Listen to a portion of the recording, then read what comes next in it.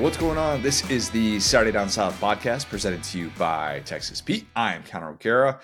Will, week 8 is in the books. You didn't have to sweat out Army LSU, so congrats to you. How are we feeling? Great. Not a lot of respect to the troops shown by Jaden Daniels. You know, almost the Kaepernick vibe from Jaden Daniels. Just first half, ended it very quickly. That one pass he had on the rope to BTJ was just phenomenal. So I got to have a great day. Got to hang out with our guy Perry. Just got to watch Tennessee implode. So it was a very funny day for your boy.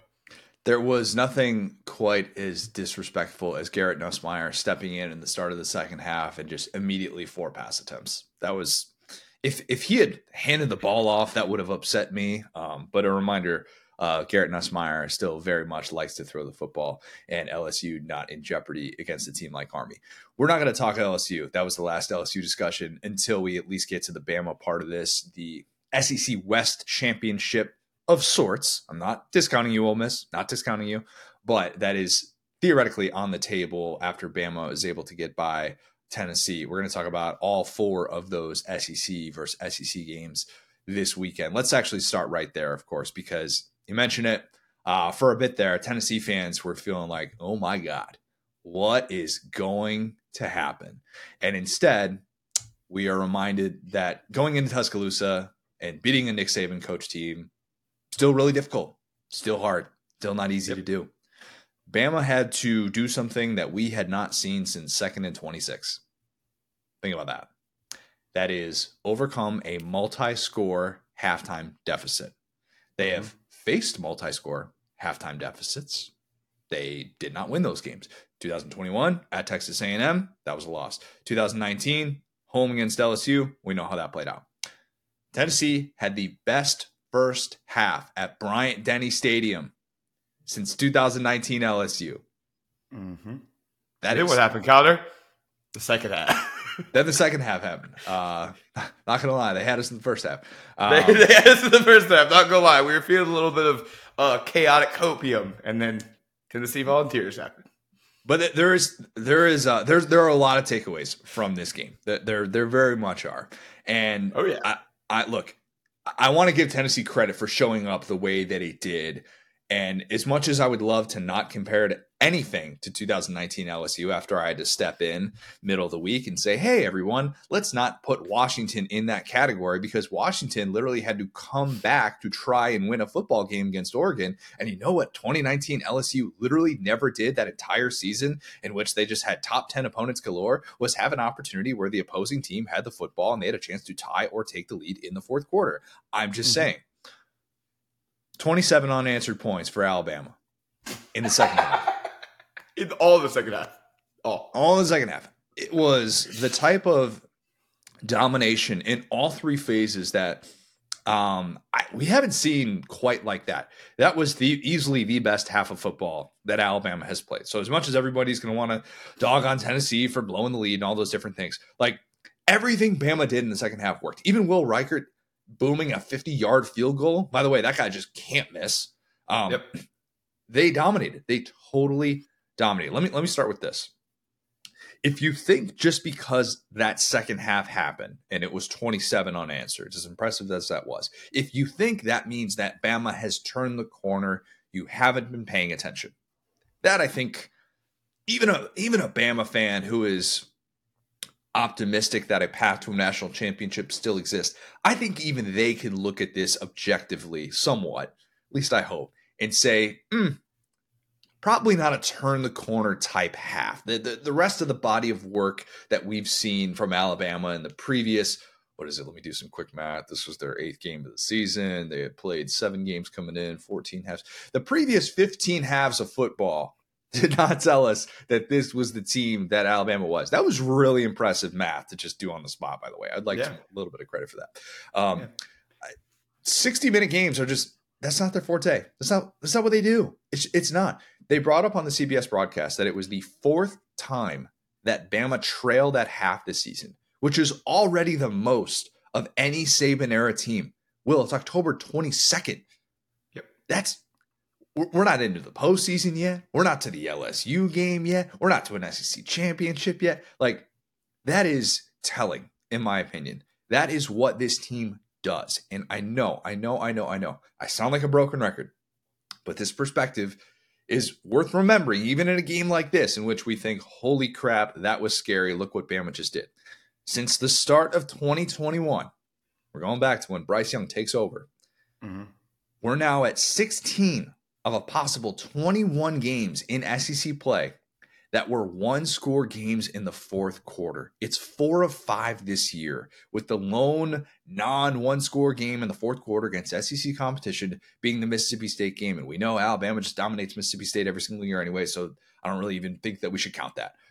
Yep. Alabama is comfortable playing in tight games because that's all these guys know at this point. That's it. What's the Bain quote? You merely adopted the darkness. I was born in the darkness. They get the one-score game in the fourth quarter. It's like, this is a big game, guys. This is go either way. And Alabama's like, no, it can't. No, this will only go one way. Think about how different that mindset is, though, for this group of guys. Some of the upperclassmen that have been there for a little bit, even Milroe, who's, this is his third year there, and compare that to like what those 2012 Bama players probably thought. They were sitting the bench in the fourth quarter. They didn't know what playing in the fourth quarter was like. Yeah, they're like, wait a minute, football is 60 minutes? What are you talking about? About even 33 in me, brother. I'm prepared for the draft at this point. More of a 25 to 30 snap type of guy. I don't know about you guys. Come on now. This team has had to dig deep, and they've done so successfully. Think about that. In those 21 games, Bama's 18-3 in SEC play over that stretch. That is not a small feat. It's really not. And it's kind of scary that they're this good playing in these spots now, because once upon a time, there was this public panic whenever Bama found itself in a dogfight. It was, hey, call your buddies, text your buddies. Bama's trailing at half. Things are happening. Turn on CBS. Like, everybody knows that. Even, the Bama fans know that reality very, very well. And while now USF's doing that. Yeah. Look. If you're doing that in a game against USF, we're talking about a different type of panic. I don't think that's, hey, get to your TV right now. It's, oh my God, what is this life? What in the world are we doing? What even is college football at this point of the season? I think that there is a feeling publicly that's there, and I don't necessarily think it's fair to say that automatically translates to players, but we are talking about 18 to 22-year-old kids who were used to dominating. At least that's what the Bama way of old felt like. And this group seems to have a much better sense of urgency ever since that USF game. Ever since then, if you kind of look at the way that this has played out, man, halftime deficits against Ole Miss, halftime deficit on the road in front of 106,000 people at College Station, halftime deficit to your big rival, Tennessee, after the way that last year played out. And that didn't matter. And it's kind of amazing. Like, I don't think that you can say Alabama's just a second half team, because let's not forget 7 days before what they did against Tennessee, they had the Arkansas game wherein they nearly let a lifeless team come back from 24-6 late in the prolific offense. Sure. An offense lighting up the scoreboard since that matchup. This is not going to be the favorite pod for Arkansas fans. I'll just tell you that right now. We got some harsh things to say. But yeah, they just find a way in these tense moments to be able to weather the storm. And that's a very cliche thing, but I thought coming out and hitting Isaiah Bond on that long touchdown right after the break was huge. It was like 41 seconds into the second half. If Milroe misses that throw, I think it's an entirely different third quarter.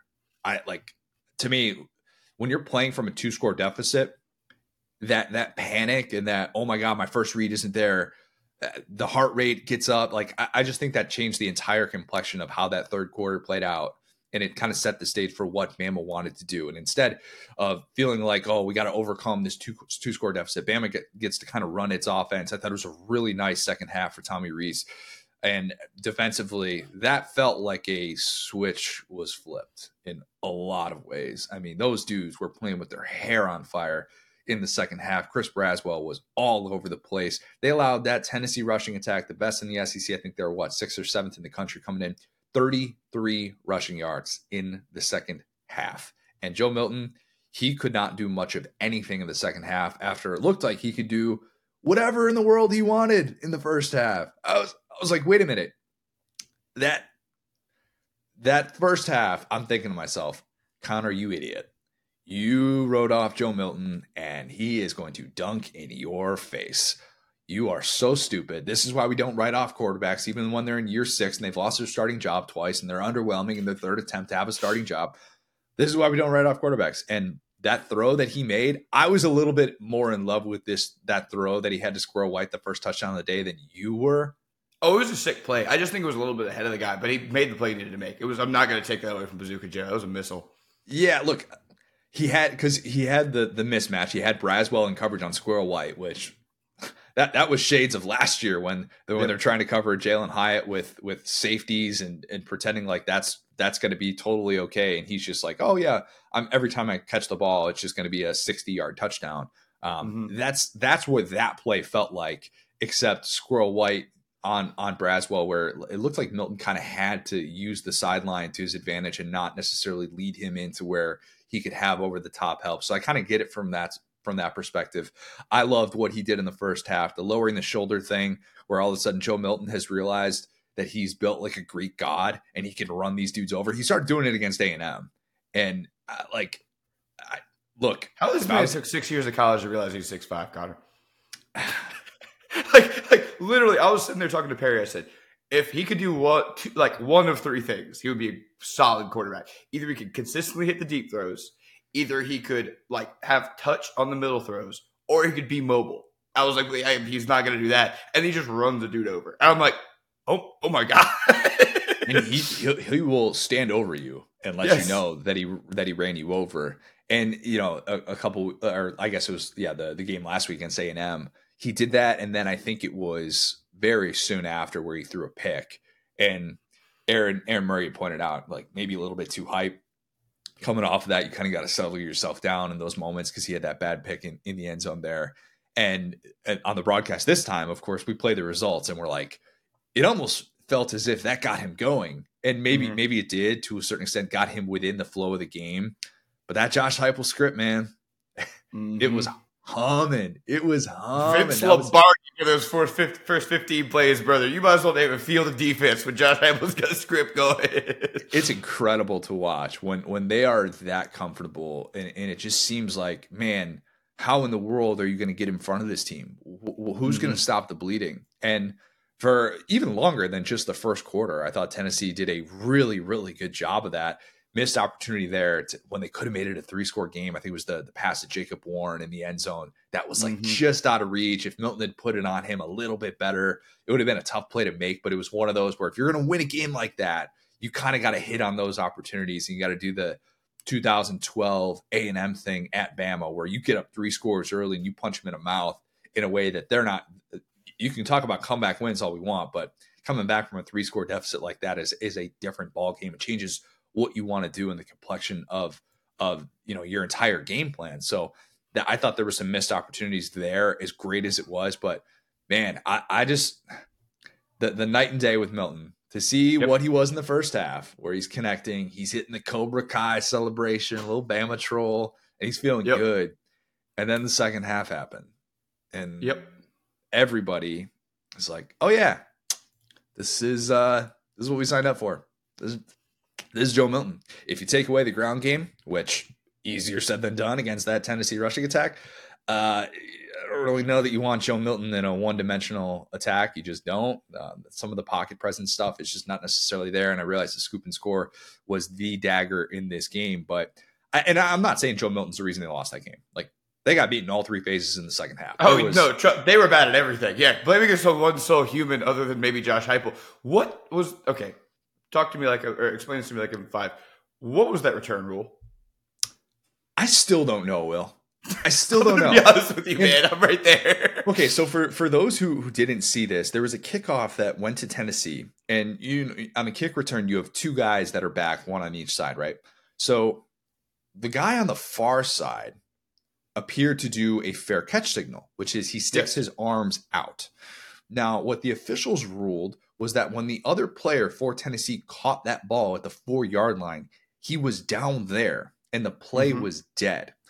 If the player who had caught the ball had signaled for the fair catch, I think it would have been given to them at the 25. At least that's what I thought. That's what I had thought. Now, I could be wrong about that. There could be somebody that comments and says, Connor, that's actually not what it was. I did not think they did a good enough job explaining that on the broadcast. Why they didn't bring in Gene Steratore to like give us a full rundown of literally what that's what we need happened. Him for. Not targeting, not PI. We know what those are. What is this? This is what we need Gene Steratore for. By the way, there was a moment in that game where they brought in Gene Steratore to talk about something official related on a spot where it was like whether or not Joe Milton had picked up the first down. And you could tell that he was just buying time and he didn't see whether or not Milton had picked up the first down. And he's like, what a great defensive play.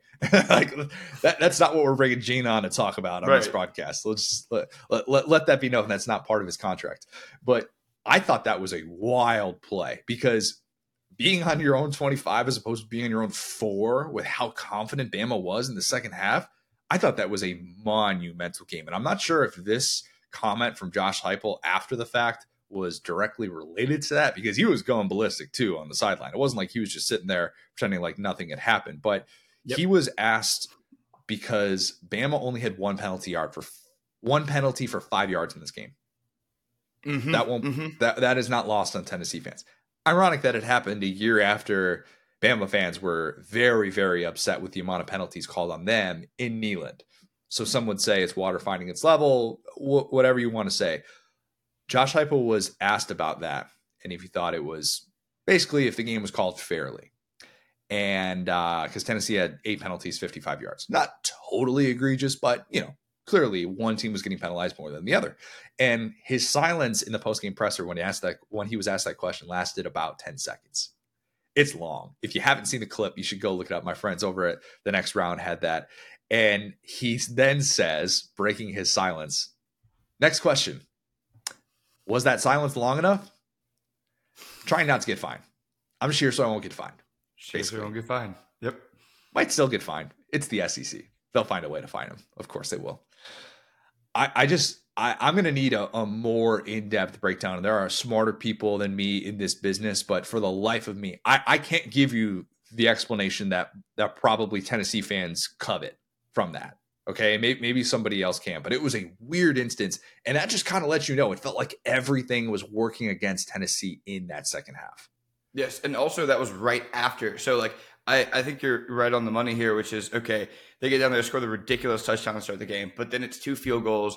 The pass to Warren, I mean, that dude's massive. Like, as much as I want to credit Bazooka Joe for, like, what he had done, I feel like he could have just put that. I mean, that guy's like, what, like 6'5", 6'6". Little touch on that pass would have been. It was just so, like, when you watch it in slow-mo, it looked like he jumped a little bit wrong, but it's like he shouldn't have even really had to jump to get to that ball. So it's like they should have had minimum 2 touchdowns, assuming they got the first one. And then, you get to 1st and goal. Like, they couldn't punch it in 2 times in a row. And then Milroe, exactly what you said, comes straight down, gets the Milroe special, which is just like, boom, money. How do you like me now? Like, I've forgotten the whole first half. And then immediately, like, one play after is that busted return. And you're like, oh no, Alabama's feeling it. Tennessee's starting to turtle. And it's like immediately, it felt like the game almost swung on that.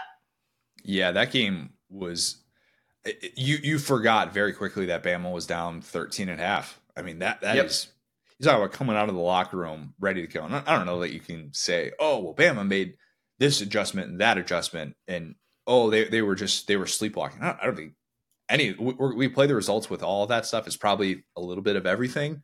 But man, they just all of a sudden they just started dominating in the trenches in a way that we're not really used to seeing. And look, Milroe in that game, we said the defining moments of that game were going to be, what does Milroe do when he's going to get sacked? Because this Tennessee front is going to get to him. And he had the one fumble. He had the one interception that he threw on a play that he wasn't pressured, but it was an unbelievable tip back in the end zone trying to hit Burton. And he like tipped it to his own guy. I mean, I don't even think he's not even trying to do that. And that worked out very, very well for Tennessee. That was one of those plays where I started to wonder if this was just going to be Tennessee's day.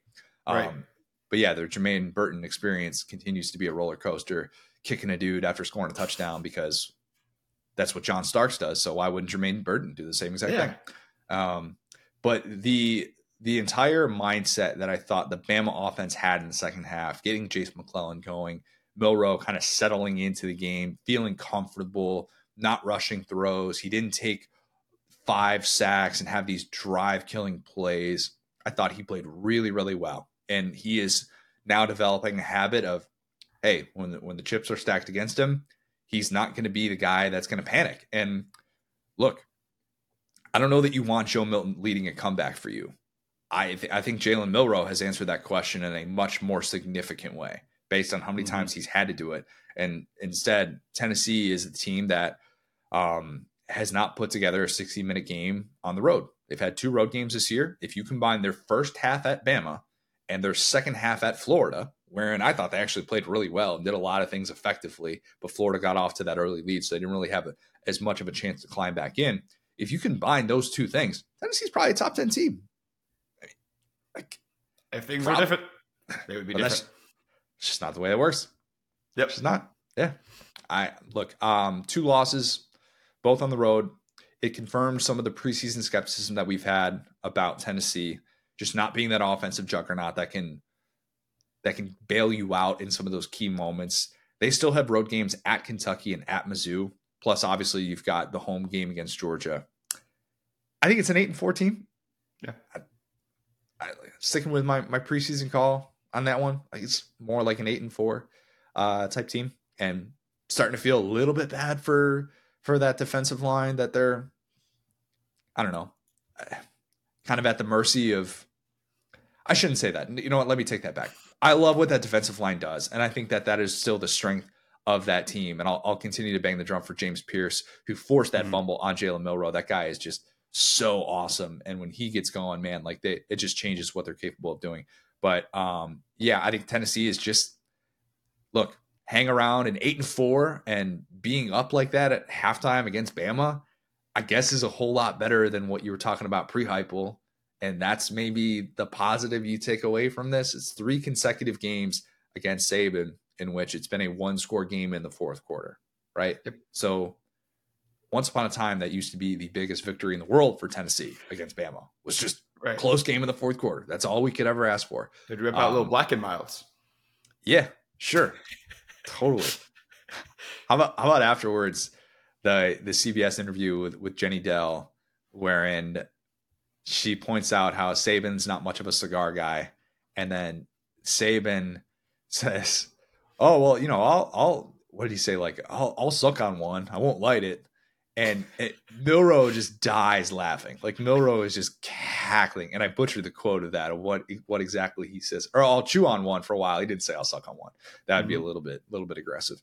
But he's like, I'll chew on one for a while. And then Milroe just like loses it, laughing uncontrollably at Saban. I don't know why the sideline reporter gives the winning coach of this game the victory cigar, but that tradition is now a tradition within the tradition. Happened last year too. I remember with Heupel and with Jenny Dell giving him the cigar, and I'm like, okay, so Jenny Dell is just the gatekeeper for cigars. I don't know. We'll get her on the pod one time. We'll ask her about that. About like, hey, so like, why are you the person that is in charge of handing out the victory cigar? Like they've got so many people on their sideline in their favor. Literally everybody in the entire stadium has a cigar, and she's the one that's tasked with, hey, it's like the best man with the engagement ring or something. Like, yeah. What? And look, and whoever picks the cigar too, that's a real pressure cooker. Because with Nick Saban, like at this point, he's probably even developed a taste for cigars because he's won so many of these games. So you got to make sure and get a nice cigar. You can't just give him like a Walmart brand, whatever. It's like, come on, that's the cigar. It's the first one. There's no way he knows the difference. There's no way. So. Zero chance whatsoever. I think even people that smoke a cigar once a year don't really know the difference. No way. There's no chance. But yeah, that was a game in which Bama reminded the world, hey, you said we're going to be 9-3 this year. We're still pretty darn good. We're still in the driver's seat in the SEC West. Speaking of that, LSU Bama. Hold on, really quick. Before we get to that, let me say something. This one overall just average disaster class by Josh Heupel. Like I could just laugh at it all day. 3 phases, like you said. One guy I feel like we haven't talked enough about. Like we've talked so much about Milroe and Burton. Is it fair to say like the best player on this offense is Jason McClellan?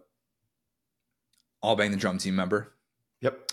I would take him over anybody in this offense. Yeah. That includes Jermaine Burton, obviously. Of course, yeah. Not a Burton guy.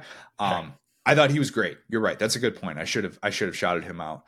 He is going to be forgotten in when we look back on this decade of dominance and we talk about all the great Alabama running backs, he is not going to be a guy that is ever at the forefront of the conversation, understandably so, given the guys who have come before him, maybe even given the guys who have come after him, TBD on Justice Haynes, if he ends up being that dude that Bama fans think he's going to be.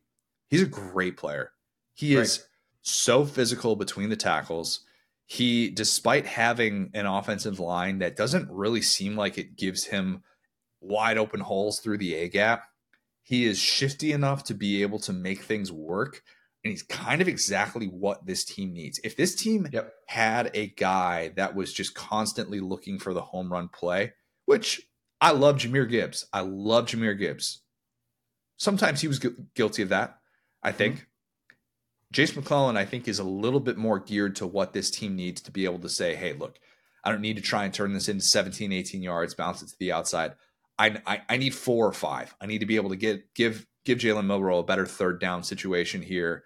And I think he just does that. I would say he's probably the best offensive player, maybe even including Milroe. He's probably not the wins above replacement for Milroe is different because we've seen Ty Simpson and Tyler Buckner. So that's but that's just like kind of having trash behind you. Like, I was thinking about it. This just felt like another game where it's like you look at the games where Bama has like kind of needed to put it away. As funny enough, starting with the USF game, but I'm serious. He low-key took over that USF game and like made that like from a game that was very much in doubt to like taking it over. And it's when you see like down the stretch where, you know, they go from this Tennessee pass rush that you're just like not just the pass rush, but the front four was just electric all day. And it went from them getting pressure and kind of getting in Milroe's face to McClellan. Like, it wasn't just the way that he was pushing forward for yards. It was the way he was making the miss. It was like plays that schematically looked like Tennessee was going to get to him in the second half. He had just started to find a way to make a little shimmy, turn a 1 yard gain into a 4 or 5 yard gain. And I just kept watching him over and over and over again. I was like, what is Tennessee supposed to do right now? Because they started to bring a safety. They started to do all this stuff. And he was just like, every play was like, let me just keep this alive. Let me just keep this alive. And that turned into this suffocating game for Tennessee where they just couldn't get a stop. And I just want to like shout him out because it feels like I said, we've talked about Miller and Burton and like a couple of guys like JC and the offense. It's like, those guys have struggled. I don't think McClellan's really struggled. I think that whenever they've needed him to do something, he's done it. And I think that he's been like the quiet hero of this team, despite everybody else kind of getting more praise. I agree. And it's not as if he has had this perfect situation with an Alabama offensive line that's just dominating teams up front. And it's a little bit more interchangeable. Like I love Tennessee's backs. They're more interchangeable because of how good that offensive line has been. I mean, right. That's what we're talking about here. And I realize in a game like this, wherein they actually struggle, it's a kind of a different conversation. But, you know, you're looking up at these Tennessee running backs and you're like, man, these guys couldn't get anything going against that Bama front. And for a while, it looked like it was going to be that case with McClellan. And instead, what they do, and why I give Tommy Rees credit, he ends up getting 27 carries in this one. That is, I feel like it's been a minute since we've seen a Bama back get that many carries in a game. I'd have to go back and look that up. I should have had that note for this, but you're exactly right. He's a great player. He was not getting talked about enough probably in the preseason, in part because of the Justice Haynes buzz and in part because everybody's wondering about this quarterback situation, but he is turning into what they hoped he would be. Any other thoughts on this one before we have a way too early discussion about LSU Bama showdown in a couple weeks? Please, let's do it. All right. Yeah. I figured you'd enjoy getting to this. This game is going to have a different feel than last year. That much I think we know. The Alabama side, much different team, of course, but they are asking the question with our buddies, three amigos, Jordan, Cole, and Tom. And Jordan asked the question to Cole, hey, who in Bama is going to stop Brian Thomas and Malik Neighbors? Like, who's going to stop these guys? And Cole had a moment where he paused. And then Jordan goes, exactly. The Kool-Aid McKinstry matchup that we could see in a game like this, I think you'd ideally like to have him on the outside against Brian Thomas. The problem is the way that they move around Malik Neighbors, the way that he's been able to get involved. I don't know how you defend LSU. That's what I'm trying to say. I don't know how you defend LSU at this point. This could be a game in which Bama really has to get some big-time performances in the passing game to be able to keep up.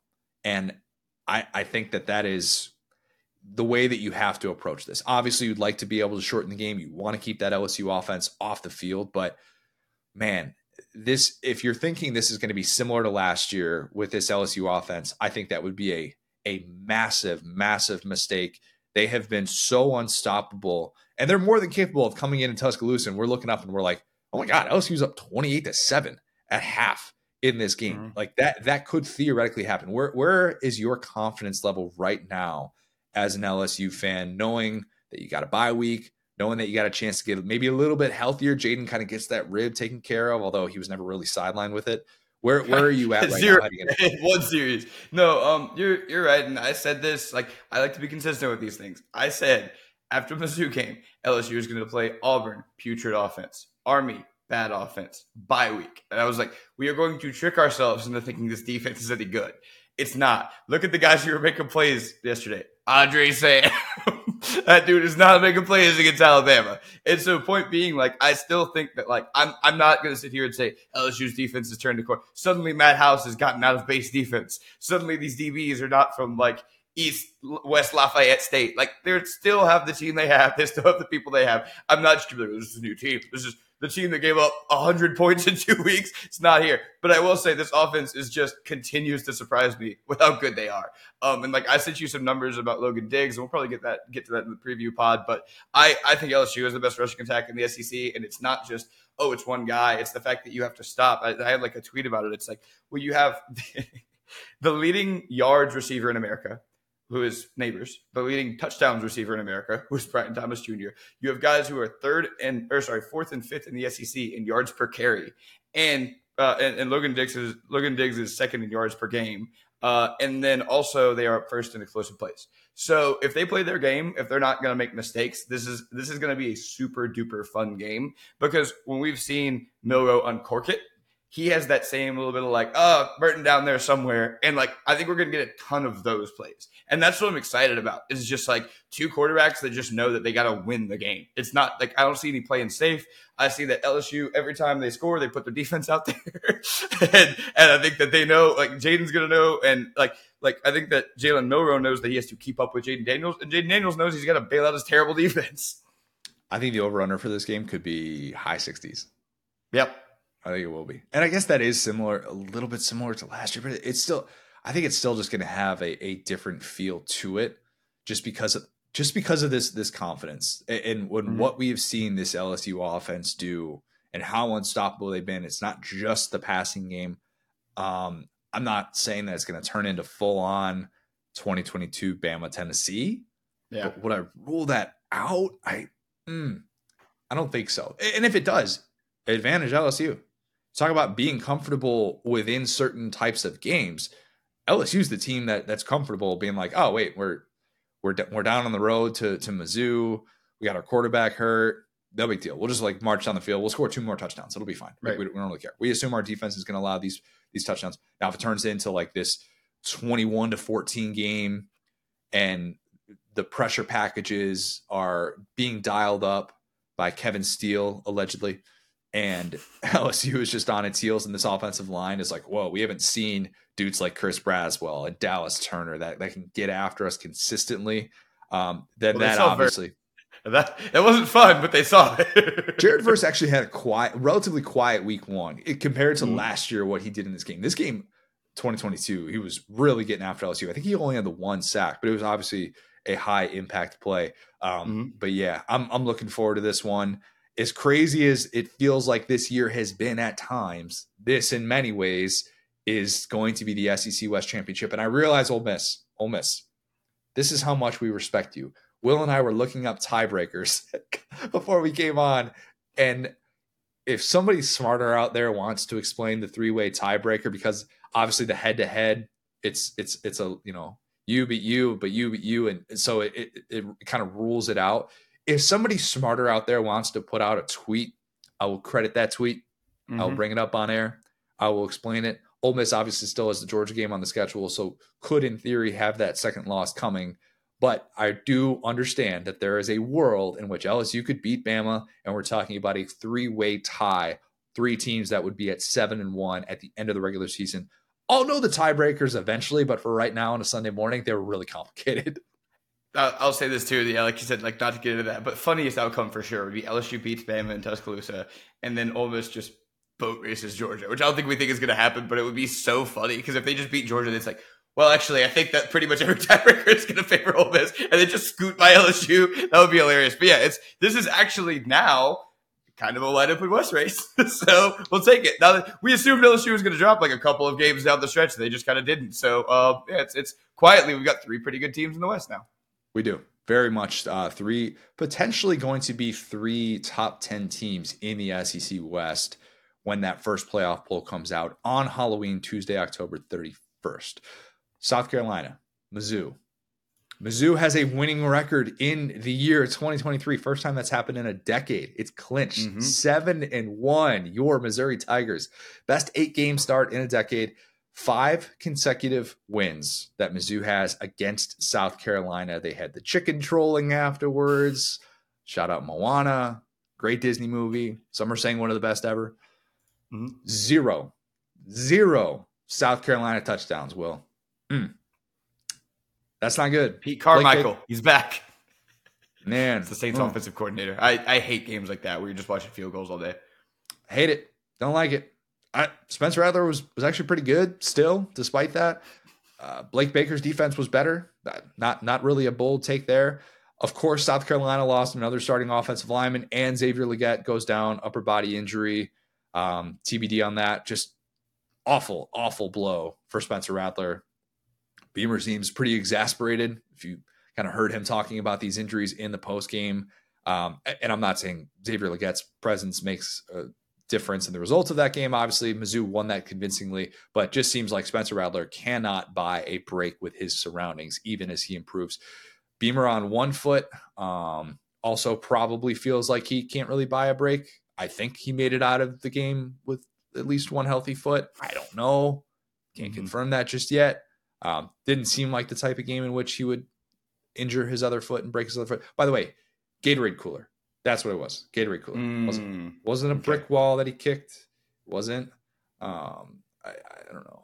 A player. I was praying it would be a trash can so I could then say, why was he kicking his offensive line? Oh, that just wow. You had that one in the holster. I was so ready. Jeez, he wouldn't have said that if it were a trash can. Gatorade cooler's like, okay, yeah. Who hasn't? Who among us, right? Mizzou, on the other hand, just kind of feels like it could do no wrong at this point. Think about this. They fell behind 14-0 at Kentucky. Drink calls the fake punt. Says, Luke Bauer, get us going. Since then, they have allowed 1 touchdown while scoring 72 points. That's pretty good against a couple of teams that, look, coming into the year, Kentucky, South Carolina, probably the majority of people had Kentucky and South Carolina as a better team than Mizzou. And here, South Carolina is sitting there at 2-5, and Mizzou is at 7-1, and in very, very different places. And this is a team that is getting more and more confident. The better teams, even though this isn't a win that we're going to talk about postseason and say, wow, that's when we knew that Mizzou was better than advertised. But when you are dominating teams in your division, and that's what it means to dominate, is winning by several scores. Even though it got a little bit close there at one point, and it was a 2-score game. Still, this is what good teams do. And Mizzou is a good team.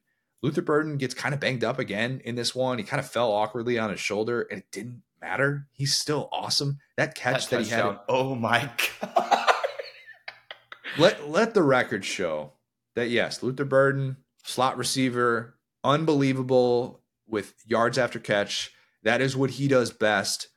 But my God, can this guy go up and make a play?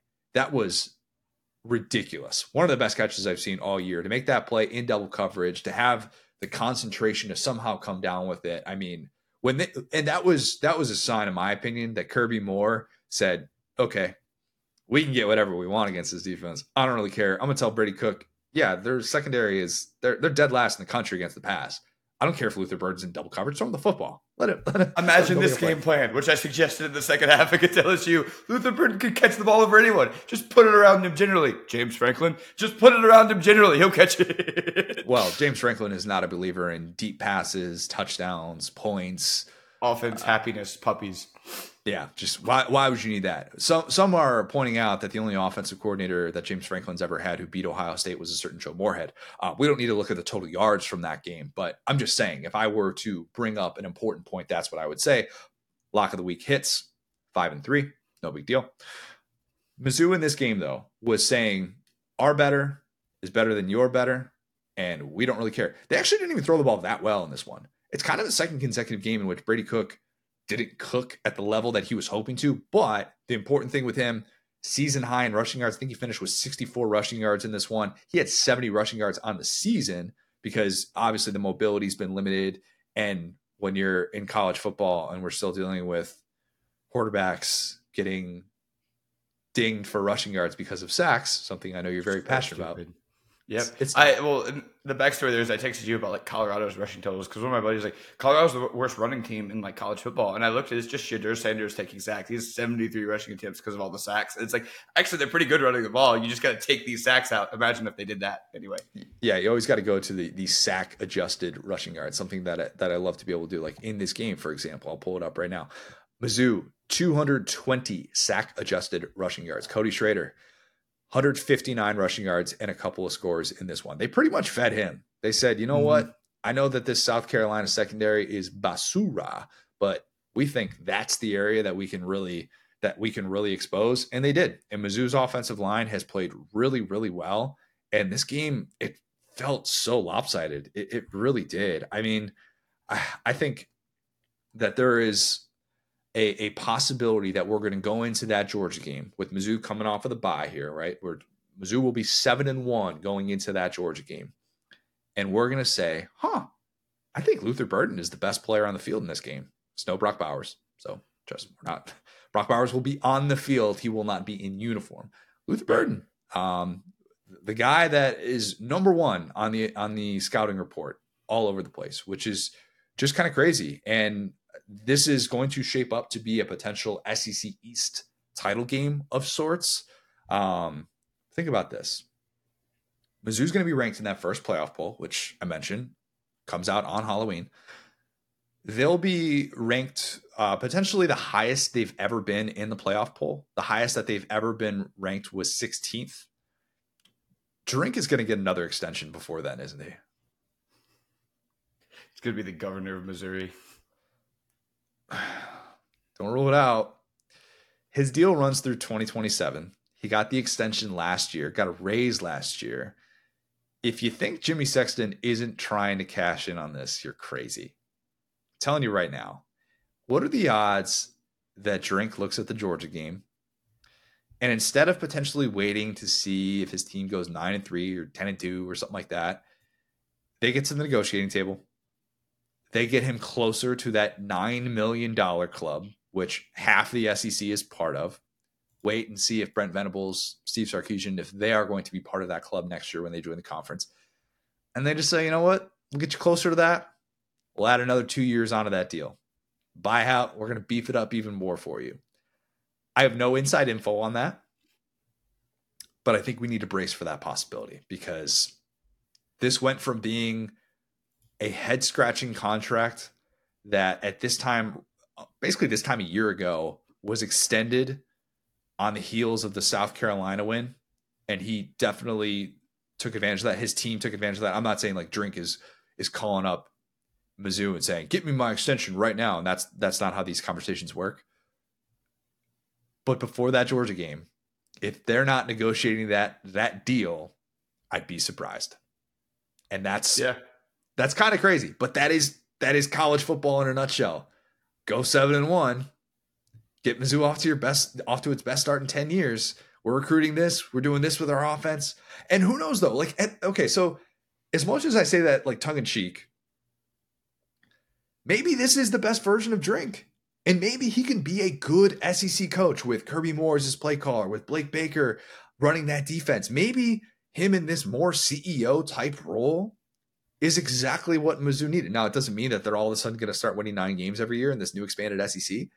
But if this is the best version of him, and if that's what Mizzou is signing up for, and it's understood, hey, you're not going to be your offensive play caller, you're always going to defer those duties, maybe that's not as crazy as what we would have initially thought if we had been told, hey, drink late October, that extension's coming.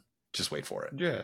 No, and I think they extended him when they kind of didn't need to. So if they, if he's actually performing above that feels almost like, I hate to say obvious, but in this marketplace, yeah. And I think that, we were calling for it for literal years. Like I literally said at the beginning of this one, you guys got to show me something, predict him against K-State. It's like, we were so sick of just watching them be this middling team. And it's like, we literally wanted them to get a play caller, to effectively get the ball at Luther Burden, to trust Brady Cook, let him cook, right? And like they brought in Trader, like everything that we've wanted them to do, they just kind of did. Not that we were like right or anything, but it's like we all kind of knew Drink calling the plays wasn't going to work. They'd seen it. We've all seen the whole like Schrader. By the way, Schrader was not this good last year. Yeah. He has made some significant steps after last year. Is kind of like it's a little bit more of a split with Pete, and he has turned himself into a really good player, and it's probably somebody that I need to be talking about more, and he will be part of that all SEC conversation. Yeah, 100%. But yeah, I think that's the thing is that everybody, all these pieces that we liked individually, are all starting to play as a team. Crazy concept, and not just out there doing cardio like they were before with like Cook trying to lead the team in rushing. Which is like, hey, bless him, he was doing everything he could, but it wasn't enough. So yeah, I'm actually really fired up about Mizzou's future, especially with the NIL laws. They're going to have one creature come out of Mizzou every year, or Missouri. If they could just grab a couple of those guys out of the state of Missouri and St. Louis, it's like could be a fun team, man. Think about this. 4 teams in the SEC with 1 or fewer losses heading into Halloween weekend. Mizzou, Ole Miss, Bama, Georgia. Dead wrong. I'll say this. I regret having Mizzou and Ole Miss winning 6 games. Mizzou has already hit the over on my win projection for this entire season. So feel pretty dumb about that one. Ole Miss won. The second half of the schedule is still difficult. They're going to win more than 6 games, though. Very, very wrong on that. Should we talk about Ole Miss on the road? Yes. Really quick, I will say South Carolina, one positive for you guys is Nick Harbor. God, that guy rules. When Bruce Feldman puts him at number 1 on his freaks list, that's saying something. Yep. He's going to be fun to be able to watch in space. And even in a season that is totally lost like this, and TBD on the bowl conversation. I don't know, that climb is really uphill at this point. Yeah. It's going to take upsetting 3-loss Clemson, which who knows, that could be who among us couldn't at this point. But exactly to your point. It's like, this is more or less a lost season. So let's get that kid out there because he's super fun to watch. And like I think that you can just kind of go ahead and kiss this one goodbye. This team just kind of doesn't have it this year. Enough guys have gotten hurt. Line's still not good. But next year, that guy is gonna be something. Dowell Loggins is good. I still think Dowell Loggins has been a good play caller. I do, like, even though there have been moments of frustration, I still think and we'll get to the Arkansas offensive play calling and how bad that's been, but Dowell Loggins, with kind of similar circumstances, an offensive line that everybody knows is overmatched, has handled that significantly better than Dan Enos has at Arkansas. And that's not really up for much debate. It is hard. I can't imagine calling plays with a bad offensive line. An offensive line is that bad, and he continues to have to do that. Okay, Ole Miss, Auburn. Much like the Tiger Bowl last week, I was just ready for weird things to happen in this game. And Lane was also ready for weird things to happen. He told Katie George in the halftime interview, like, weird things happen. Jordan-Hare, you just never know. That place was rocking. I will continue to say that is an elite college football venue, no matter how bad Auburn is, because my God, like they were, and I tweeted this out, they were 2-13 in their last 15 SEC games after they beat Ole Miss in that game a couple years ago with Matt Corral, a game in which he got hurt. And they can't throw a forward pass. It's horrible to watch Auburn attempt offensive football at this point. They're not going anywhere, maybe the Liberty Bowl. And those fans were still ready to make that the toughest place to play on earth. And that's awesome. And my hat is off to you, Auburn fan, because I know you get a bad rap at times. And people are like, oh, Auburn fans have such unrealistic expectations all the time.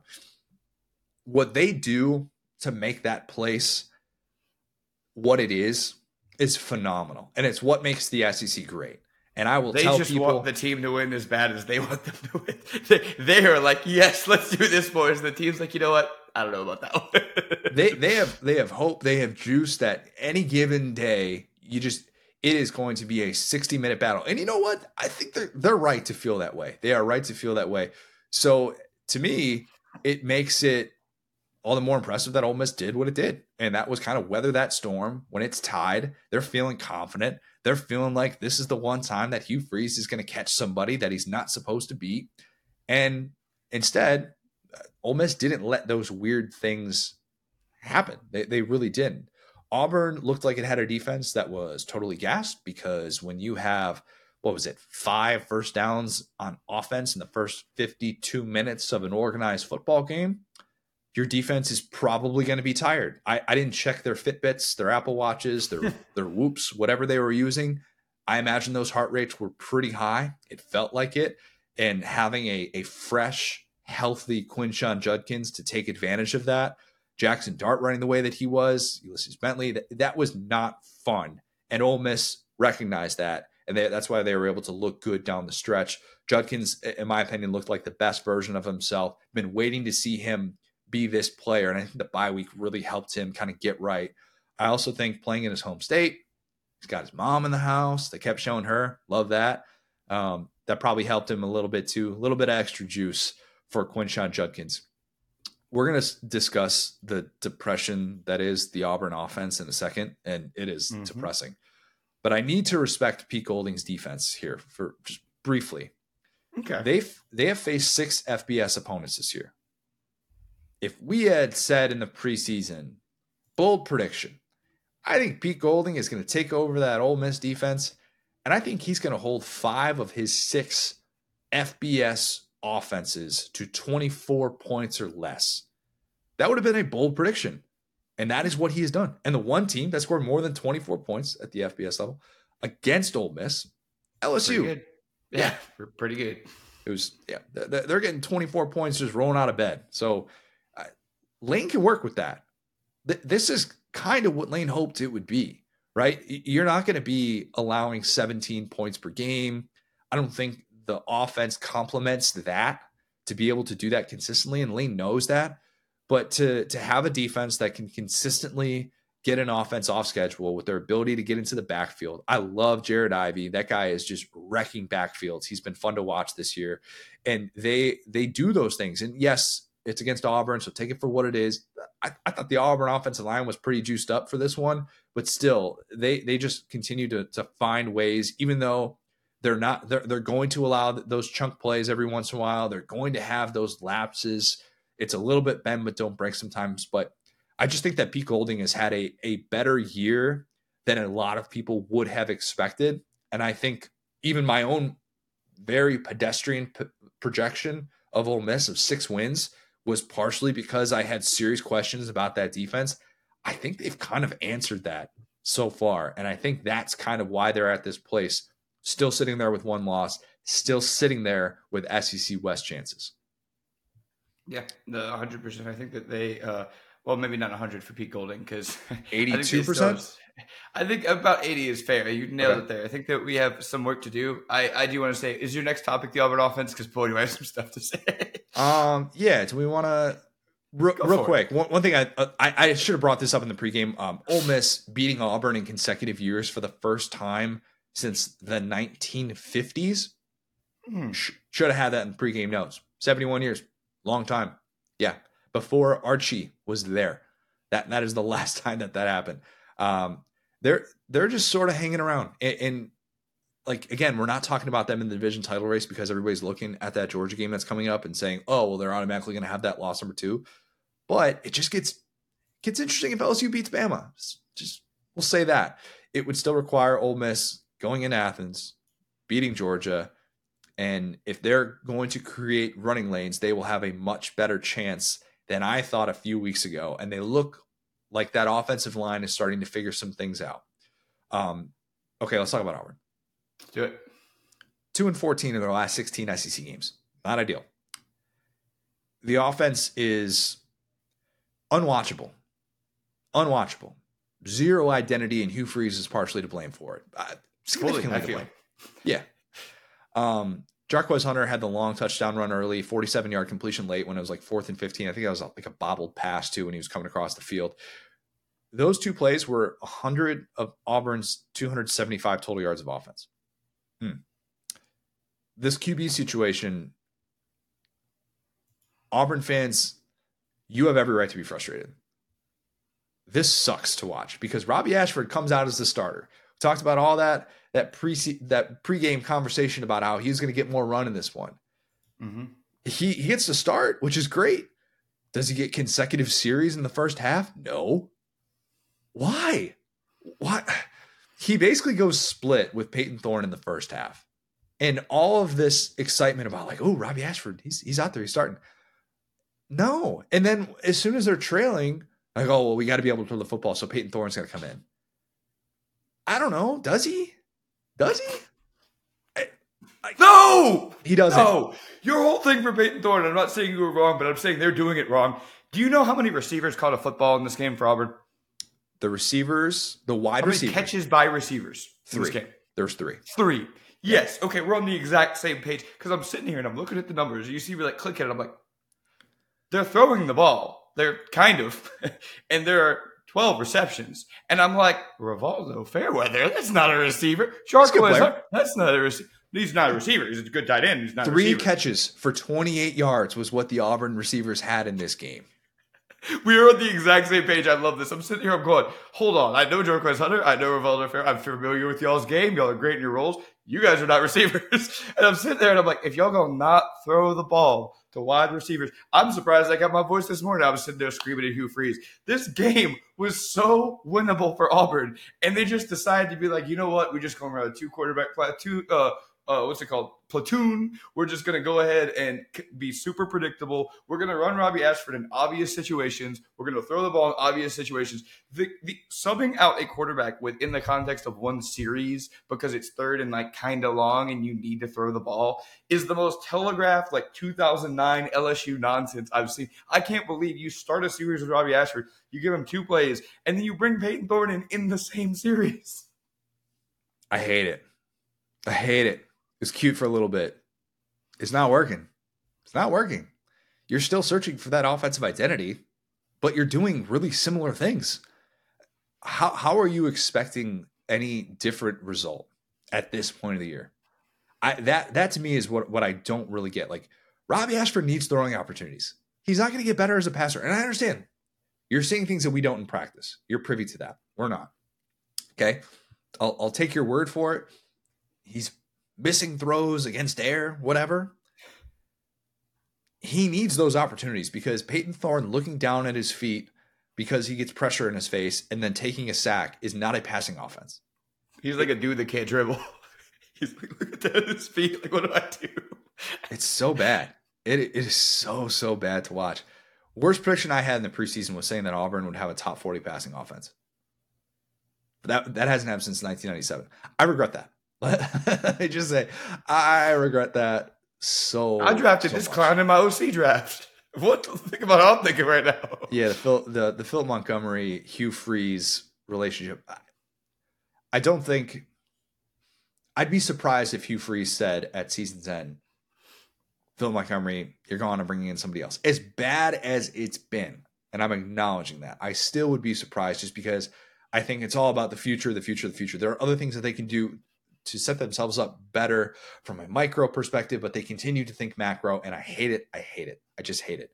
Freeze said this is the first time in SEC history I think I'm looking at a team and going, I actually think their head coach should be calling their plays. Let's take that play call and put him in the box. Hugh Freeze couldn't do worse than this. I've seen it. Well, he took it back in the Georgia game. Now, we don't know how much sometimes I think coaches say, "Oh, I'm doing play calling duties. Oh, I'm not," because it's just all about responsibility. Games of shit. Yeah. Like we don't necessarily know. We're not necessarily in the radio. Very popular topic of conversation in college football of being able to listen in and hear what's being communicated, what's not being communicated.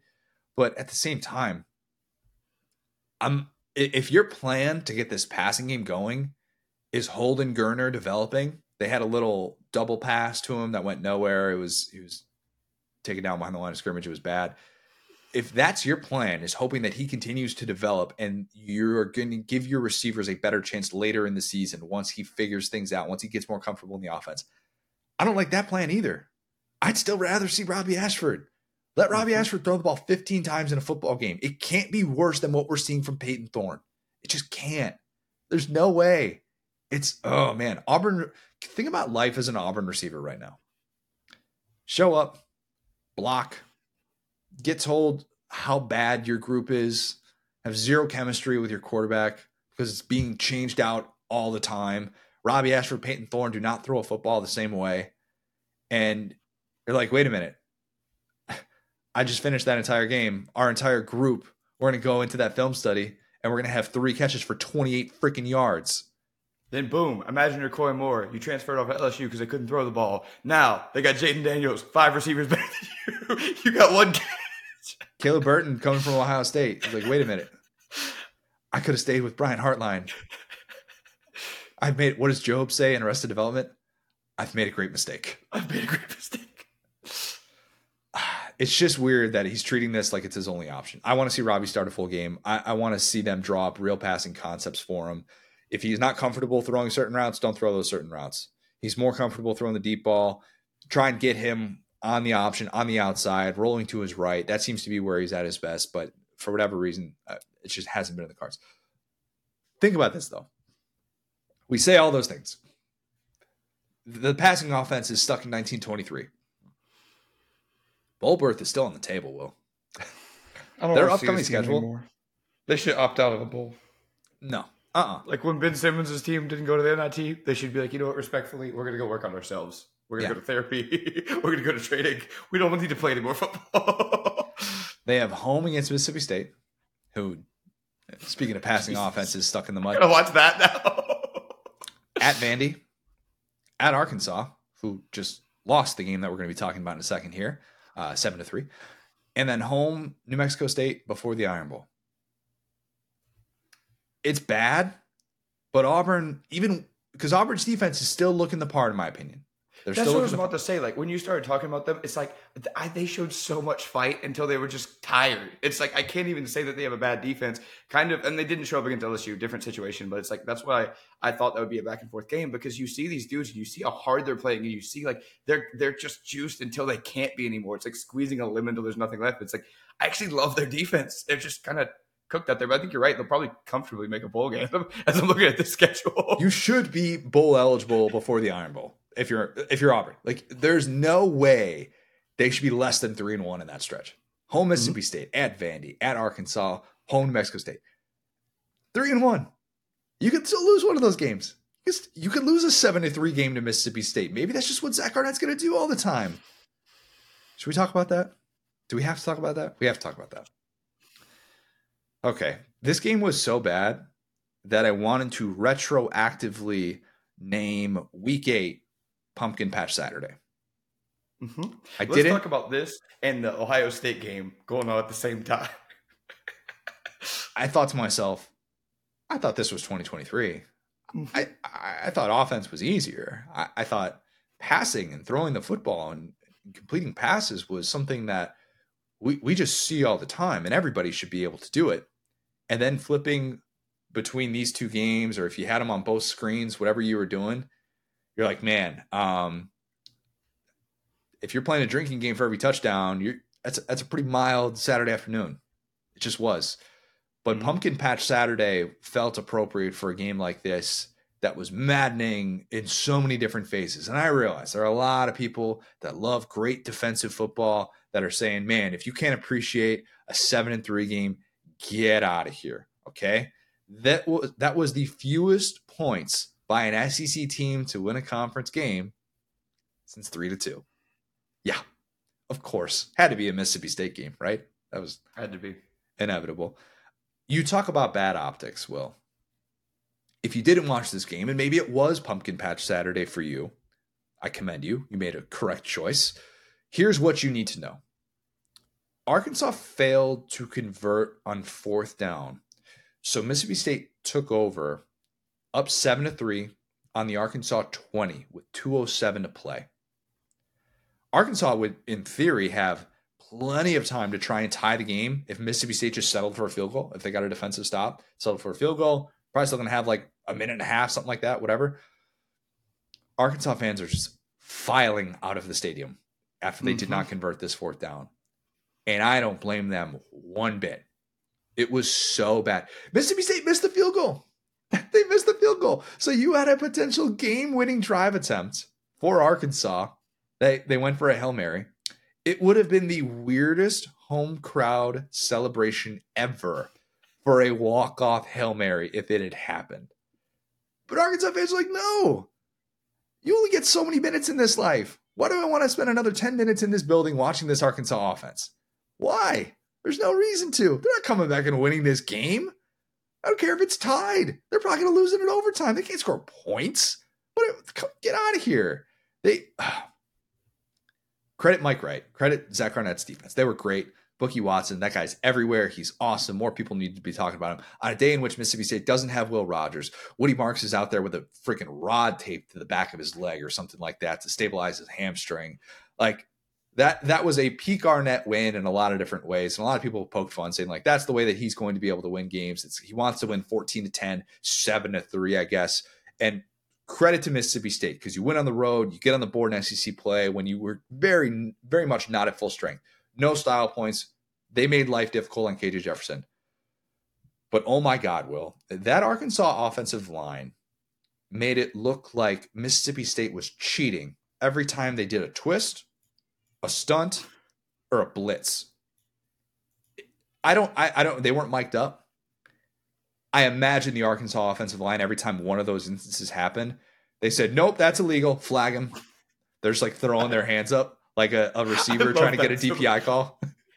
It's like when you're playing like all-time QB or whatever at recess and somebody like sacks the QB. Yes. It's like, we said we weren't going to do that, dude. Come on. We said 5-1,000 rush and you counted way too fast. You can't do that.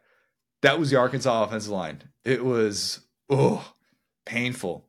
The only scoring drive of the game for Arkansas was because Mike Wright threw a pick on his first pass of the game and Arkansas got a field goal out of it. That was it.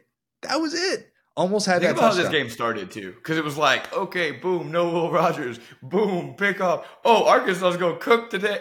No more points. That's it. Haven't been home in 5 weeks, and you come home and you deliver that.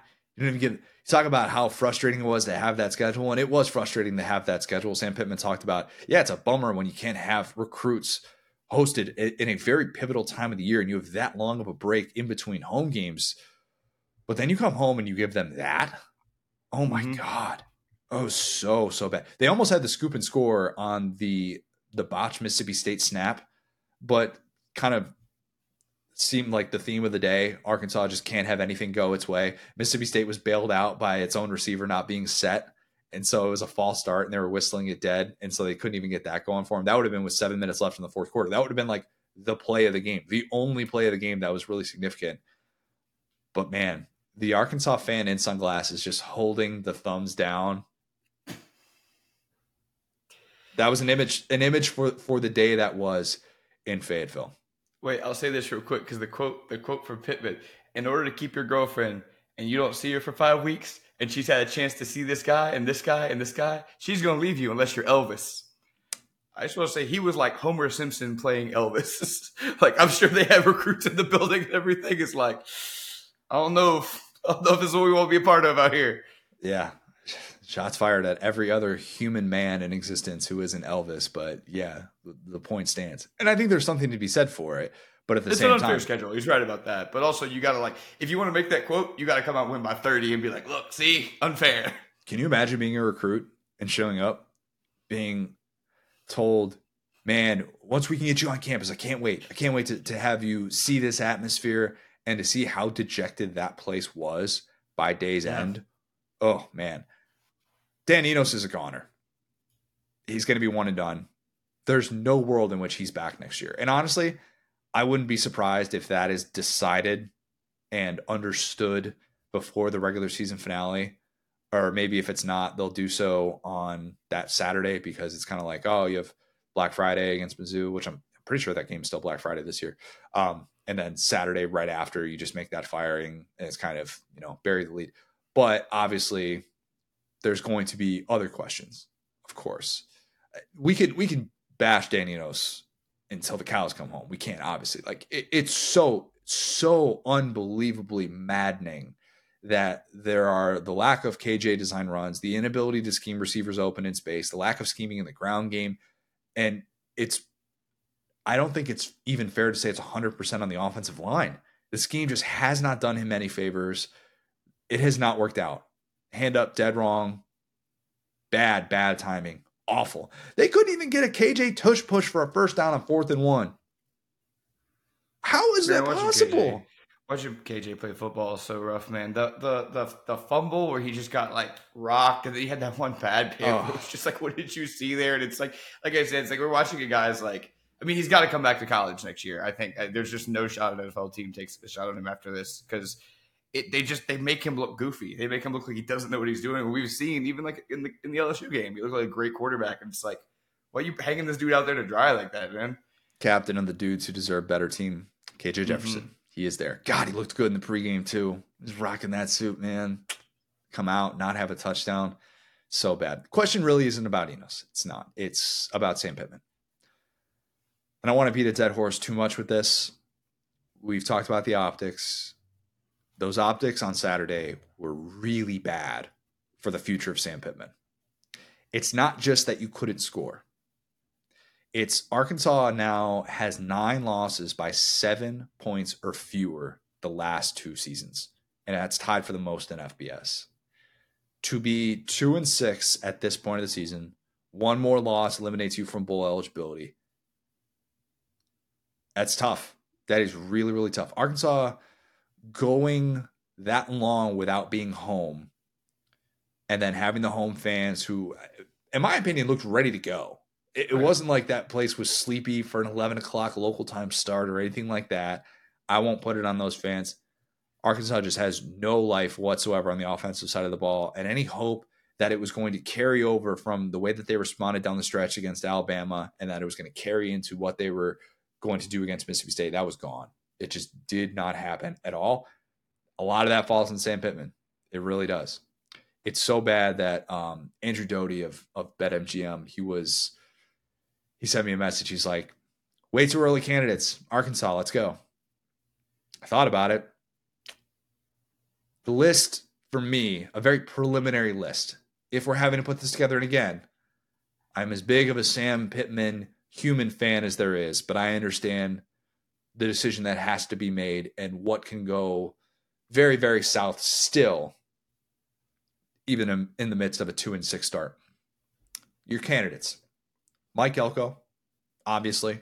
He's going to be on everybody's candidate list. Everybody in Power 5 that's got an opening, Michigan State included as well. Ryan Grubb, offensive coordinator for Washington, the guy that Bama couldn't get, a guy that's going to be a very, very hot name this offseason, even though, woof, I stayed up and watched that one against Arizona State because I'm like, hey, I'm going to be talking about Michael Penix as a in the Heisman conversation. Want to see this team at its best, want to see this team at its worst. I saw that team at its worst. It was really, really ugly for the majority of that second half, but they were able to find a way to win. Ryan Grubb will stay for the Jaden Daniels Heisman campaign.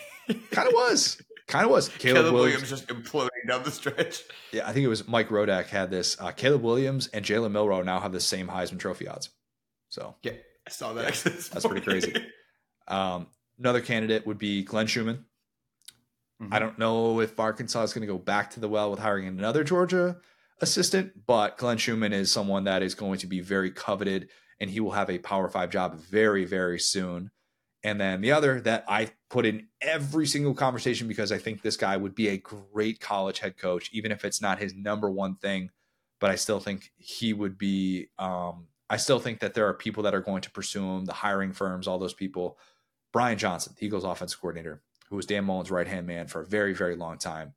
Somebody that's very, very respected. Obviously, the Eagles haven't gotten off to the best offensive start, but I still think that he is a guy that will be his name will be circled around the college ranks. I'm probably forgetting a lot of people, but that was just a very preliminary list. If you're an Arkansas fan at this point, that's more exciting than talking about this team play football. Yeah. That's reality. Yeah, I'm right there with you. It's like it's Sam Pittman hopefully has built up an amount of goodwill. There's just something, and I'm not blaming Hunter Yurchik necessarily, but there is kind of something to hiring the same guy twice and both of them being bad ideas in terms of Enos. Like it's like y'all had this guy earlier, you didn't like him, and now you've got him back and you hate him. Who could have foreseen this? That was a guy that Michael Wade Bratton talked me into back in the day, and I should have just never bought the stock. I don't even know what that was. When they had like Allen. Yeah, like those when they had like Allen and stuff in Arkansas. I thought he was good. It's a disaster, but yeah, it's like.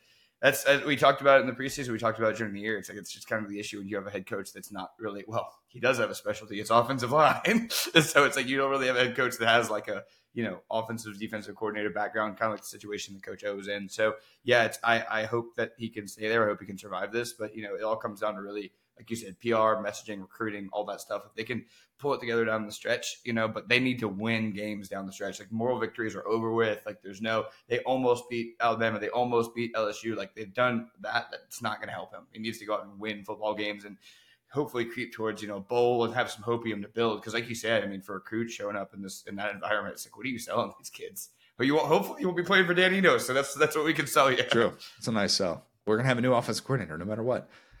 Yeah. I think we play the results with that though a little bit too much. And think about how many head coaches are play callers at this point, and how that's such a coveted thing. And you can be 3 years in and then realize, oh, actually, we don't want you calling plays anymore, and we want you in a more CEO type role. And I'm not saying it's bad to have someone who has great experience as an offensive coordinator, because what they can bring to the table from a schematic standpoint, from a CEO standpoint, they can install their scheme and then hire somebody that can run their scheme. Like there is still a lot of value in that. So I'm not saying that should be totally diminished, but I do think with the non-coordinators, with Annette Ogeron, obviously, and he had other circumstances that led to his demise, obviously, but with Pittman as well, it's almost a little bit of a default of, well, he wasn't an offensive coordinator, and this is why you can't hire a guy in that spot. It's like, well, you also rebuilt a program that was at the total bottom of the barrel in Power 5. And that, even if Sam Pittman gets fired tomorrow, would still be part of his legacy, and Arkansas fans, I hope, could still be appreciative, because you're still at a better place than you were at Chad Morris. And I know that Chad Morris is trending on Saturday, and it's the worst losing streak of the post-Chad Morris era, and I get all of that. It's different losing a game that's down to the wire against Mississippi State than getting waxed by Western Kentucky by the quarterback that you said wasn't good enough to play in your scheme. Okay? Yeah. Sam Pittman wins SEC games. Chad Morris doesn't even show up to them. Okay? Right. And I realize that's a tough thing to say in the midst of a winless SEC season so far, but give me Sam Pittman over Chad Morris all day. Yeah, and all I'm saying there is that you have, when you have a coach with that type of background, you have like a culture, right? And so if Sam Pittman's culture was we have the best offensive line, or let's say third behind Bama and Georgia as it should be, like we can build around that. It's just that when you switch your offensive and defensive coordinators and it just completely changes the identity of your football team like that. Like at the end of the day, you can look through like the Saban stuff and it's like he saw Pete Golding and he was like, that's not what we want here. Like Jorless Murderball is Nick Saban. You know what I'm saying? At the end of the day, and he's found a way to get back to that. He has his culture. Kirby Smart, same deal. He is hard hitting. Like the DBs are going to play great. Like it's, even though Georgia's offense has been a lot of what we talked about, their defense has been kind of that steadying buoy. And we've seen Lane Kiffin, great example. Not exactly a play caller, but a guy that what his team's going to look like. With Sam Pittman, it's like, yeah, like we don't have something to kind of hang our hat on and say, okay, well, at least you can give us this. Is all I'm saying. And like I said, up until this year, you did. I thought like that was there, and Kendall Briles, like the offense that he ran. And I realized, like we were saying, like, hey, they should still be able to work in a post Kendall Briles world, but I'd argue they had that identity, and you don't necessarily get to keep that identity in perpetuity. It doesn't mean that Kendall Briles, if he had stayed there with this team, would have been as entrenched into that identity as they've been in the past. But I would argue that for the first 3 years of the Sam Pittman era, that was never really a question. We kind of knew what 100%. Arkansas was going to be. 100%. And that's why this is so weird. That's what I'm saying. Because it's like, this just does not look like that Arkansas team. So like as an AD, it's like, well, if we got to remake this Arkansas team again anyway, it's like, so yeah, I think that they should give him a chance. I think they should give him at least one more year, but then it goes into recruiting. So I think it's about how he finishes, honestly, with recruiting, because if you have a class that's just like completely destitute and then no one's buying in, but that's something that Sam Pittman has always been great at. So it's like I said, offensive line, recruiting, those are Sam Pittman's like things that we saw him in IMG. If you can get the guys to believe, you can get everybody in the boat, if you can say, look, it's us us against the world, like, just like actual underdog mentality. Like Kirby wishes he has this moment to be like, look, everyone thinks you guys are going to lose. If you could pull something off like that and win the games and get it turned around, nobody could do that like him in terms of getting guys. I mean, his guys are still playing hard. It's just not working. What's crazy? And I just thought of this as you were bringing this up. We're talking about job security and stuff. Remember last year, all these early firings were happening across Power 5. We're not seeing that this year. We're really not seeing that at all. I probably just jinxed it by saying that, and this is going to be a Sunday in which watch 4 coaches get fired or something crazy. But we were talking about how that's the new trend. If Arkansas is dead set on moving on from Sam Pittman, I wonder how that plays out. And if it's because obviously I've talked about the performance-based buyout and being under 500. He's now 2 games under 500 overall for his time at Arkansas. If he is at or above 500, that's obviously when that buyout would be about $5 million different. But I think that there would be an interesting conversation to be had of like what's to gain if they want to make that move now, or do they wait until the end of the year? Do they give him a chance to turn it around? I think they will wait and give him a chance to turn it around. But if it's like 4-8 and it's ugly and they're getting waxed, yeah, the optics will not be on his side. Not to like do a whole thing on this, but the only coaches I can think of that got fired like that are Tucker and Fitzgerald, and they had obviously nothing related to the field going on. So it's like, I don't think there's like performance-based firings that really happened this year. 2 coaches that were fired with cause. Yeah. Which no buyout, so it's like you can fire that guy whenever. Yeah, exactly. Okay, let's end with a little ya or nah. We'll talk national with some of these questions. Ya or nah, Will, Alex Grinch deserves another extension to be Lincoln Riley's defensive coordinator. I hope so, man. I hope that guy gets several ranches to stay right where he's at. Can you imagine? Still running it back with that defense? I watched Bear Alexander get that targeting penalty on that last. I think it was it the last drive, or maybe it was like right before? Oh yeah, and Bryson Barnes. Yeah, it was the last drive, and you're just like, what are you doing? I mean, he makes some big time plays, but he's a bit of a lightning rod, the former Georgia transfer. That defense, man, to allow that play to Bryson Barnes. I said this at the time, bro. How many defensive tackles have you seen get called for targeting? LSU in that Florida State game last year. That was no. Ali Gay was defensive end. Ali Gay was edge rusher. Yeah, you're right. Dang. Man, it's not very often. Albert Hainsworth probably had a couple back in the day. That was pre-targeting. That was probably, but yeah, like so point being, it's like not only was that the first DT I remember seeing getting targeting, but it was also the clearest instance of targeting I've ever seen, because he like grabs the dude and like headbutts him. It was face mask to face mask targeting. What a dirty play. Anyway, doing it to a pig farmer too. Bryson Barnes just balling. Disrespectful. Yeah. I regret not making Utah my lock of the week, even though lock of the week hit. That was an oversight by me. I don't know why. I was just so locked in on James Franklin not winning a big time game. I should have made it double. I really should have. I should have just said, you know what? Oh yeah. Utah, I don't care. They can bring back Alex Smith on one leg, and Utah's going to find a way to still beat USC. Okay, it's just going to happen. Set your watch to it. Okay, yeah or not. The ACC will be the conference that gets left out of the Final 14 playoff. Man, they're finding a way. They're scrapping and fighting. Like Coach Leach said about the Coug. They'll find a way. So I don't know. It feels like every week they're in some kind of a dogfight, but they're not losing. So I mean, we'll see. They kind of have most of their hard games behind them. Yeah, I think they make it. Yeah, down double digits to Duke. Shout out Mike Elko. Man, seeing Riley Leonard when he was told he wasn't going to be playing the rest of that game, how dejected he looked on the sideline. Tough to watch because he understood the magnitude of that game, but he's not at 100%. He's clearly not. They just continue to be able to find a way. This was probably a little bit more in reference to a certain team in Chapel Hill that I might have said some really nice things about. That's got a defensive coordinator that I respect the hell out of, who had a rough day. And sometimes it happens. And Gene Chiswick's defense, look, it's not the 85 Bears. Sometimes it has a bad day. And sometimes you lose a game to Virginia that you're supposed to win by 3 touchdowns. It happens to the best of us, okay? It just does. But yeah, only one unbeaten team left in the ACC. I think they're going to be the conference that gets left out. That's my guess at this point. And I think the other 4 will all get in. It's hard to stop Tony Muskett at the end of the day. So sometimes go ask Tennessee. Tennessee actually did really well against them. Really well against them. Well, I was trying to be nice. Yeah. All right, last one for you. We'll stick with the ACC. My best chaos scenario from the preseason will actually come true and Dabo Swinney will leave for the NFL? Oh man, I love this. Like the fact that you were like someone's going to randomly retire or whatever. I could see him doing that. I think the NFL, the only things he's good at in college are like just kind of treating kids like the help. So like I don't think that's going to work in NFL circles. But like I don't know, maybe he like leaves and just hangs out and waits for another job. NFL feels very like he seems like a guy who like talks poorly about NFL players. Seems like he's like those guys are overpaid, they're divas. Like I feel like that just doesn't fit his DNA. But he looks miserable out there, man.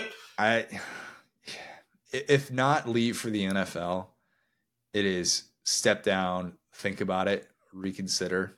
I guess I'm moving the goalposts a little bit. He doesn't look happy. I'm happy for him though that the bandwagon gets a little bit lighter. You don't have to worry about that as much. You lose some games, and this is a positive. This is good for Clemson to be able to lose games, get those fair weather fans out of here that are helping pay your salary and, making you a national program and everything. Let's go back to being little old Clemsoning, which I would argue they kind of did in that game against Miami. Guess we're past that though. Yeah, when Dabo says that and then they lose a game like that to a Miami team that was kind of in free fall. It's the meme with the superhero and the two buttons, and it's like spontaneously retire, use the transfer portal, and it's just Dabo like patting his head, like which one do I do? Because he's there where it's like the legitimate questions are going to start being asked, like, brother, when are you hitting that transfer portal? Like clearly this team is not it. This team is not it. Will South Carolina be favored in that matchup? Regular season finale. The game's going to be played in Columbia. I mean, they could be. They could very well be favored in that game, and I don't think it would be that crazy with how bad this Clemson offense looks at times. It's so unbelievably hard to watch. That was kind of the theme of the day. Offenses that were hard to watch that made us rethink what we were doing on this week 8. But still, can't relate. Yeah, you cannot. You most definitely cannot relate. But you don't get to watch your offense next week. That's kind of a bummer. Just watch highlights. Just watch. Go back and watch. Just watch the fourth quarter Mizzou. Just do that. Yeah. Good way to spend your time. If you have not, leave us a 5-star review. Subscribe to our YouTube channel where you can watch every episode of the Saturday Down South podcast, which is presented by Texas Pete. Follow us on the app formerly known as Twitter, @the SDS Pod, @SatDownSouth, @CJ O'Gara, @GoSoHard. Thanks, guys. Talk soon.